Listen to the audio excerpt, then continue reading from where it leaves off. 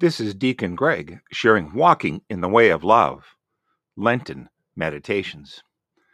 Now, the Lenten meditations that I'm using this year were written by members of St. Paul's Episcopal Church in Cary, North Carolina in 2006.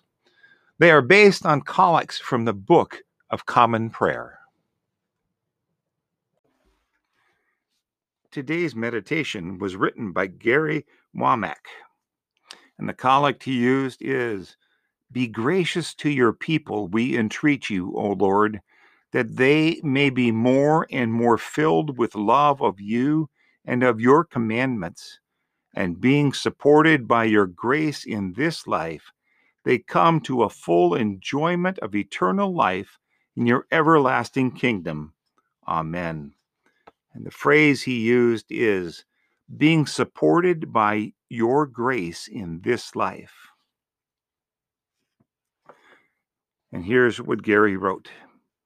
George refers to the journey occasionally during his homilies, describing spiritual growth, or perhaps any growth, as a journey is a good analogy in general. But it particularly works well for me. It balances out my normal tendency to try and view things in black and white as things that can be put into convenient boxes, good or bad.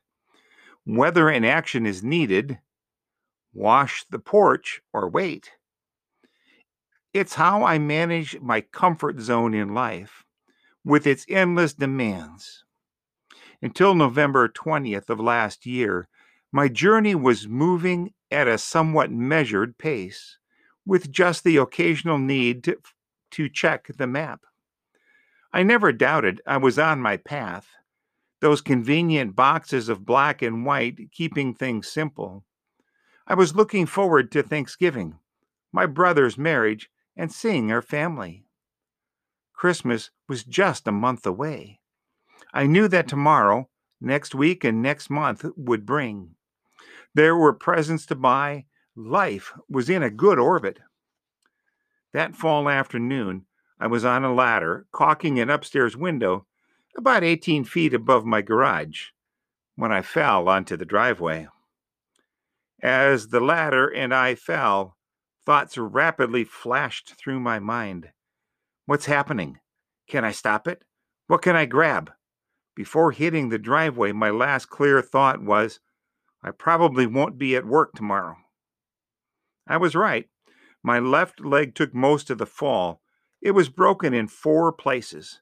My ankle completely broken, and my right foot was heavily bruised. Over the next 2 weeks, I had 2 surgeries and spent 6 nights in the hospital. My left leg now has 2 metal rods and 8 perfectly good-sized screws to keep things in place. My life revolved around pain medication, blood thinners, a hospital bed, a walker I was too weak to use, a wheelchair, and totally dependent on others. I could feed, bathe, or clothe myself only if someone, almost always my wife, Jane, helped me. She did almost everything for me because I could do so little. If something I was using fell to the floor, a pen, a comb, or a slip of paper, it might as well have fallen to the bottom of the sea. I couldn't reach it.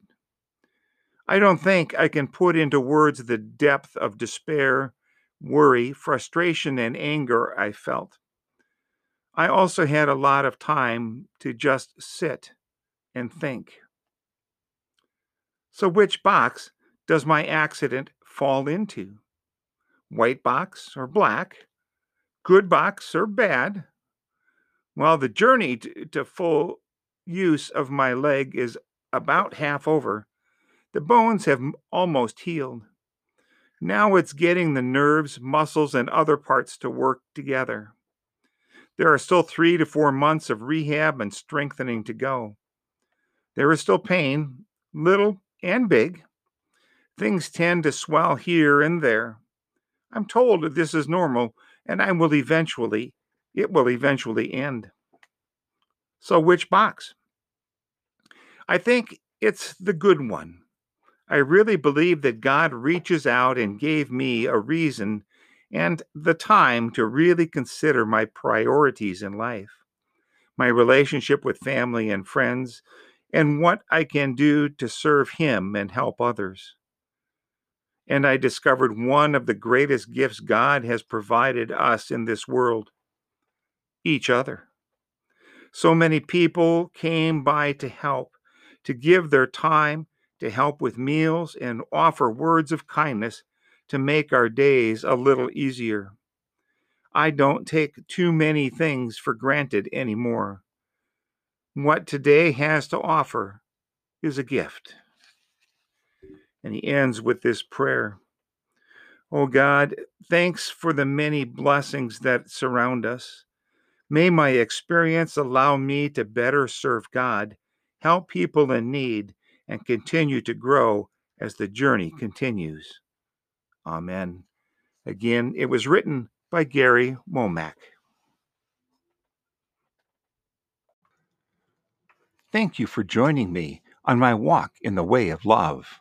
Until next time, stay safe and healthy, and center your life on Jesus and following Him into a loving, liberating, and life-giving relationship with God, each other, and creation.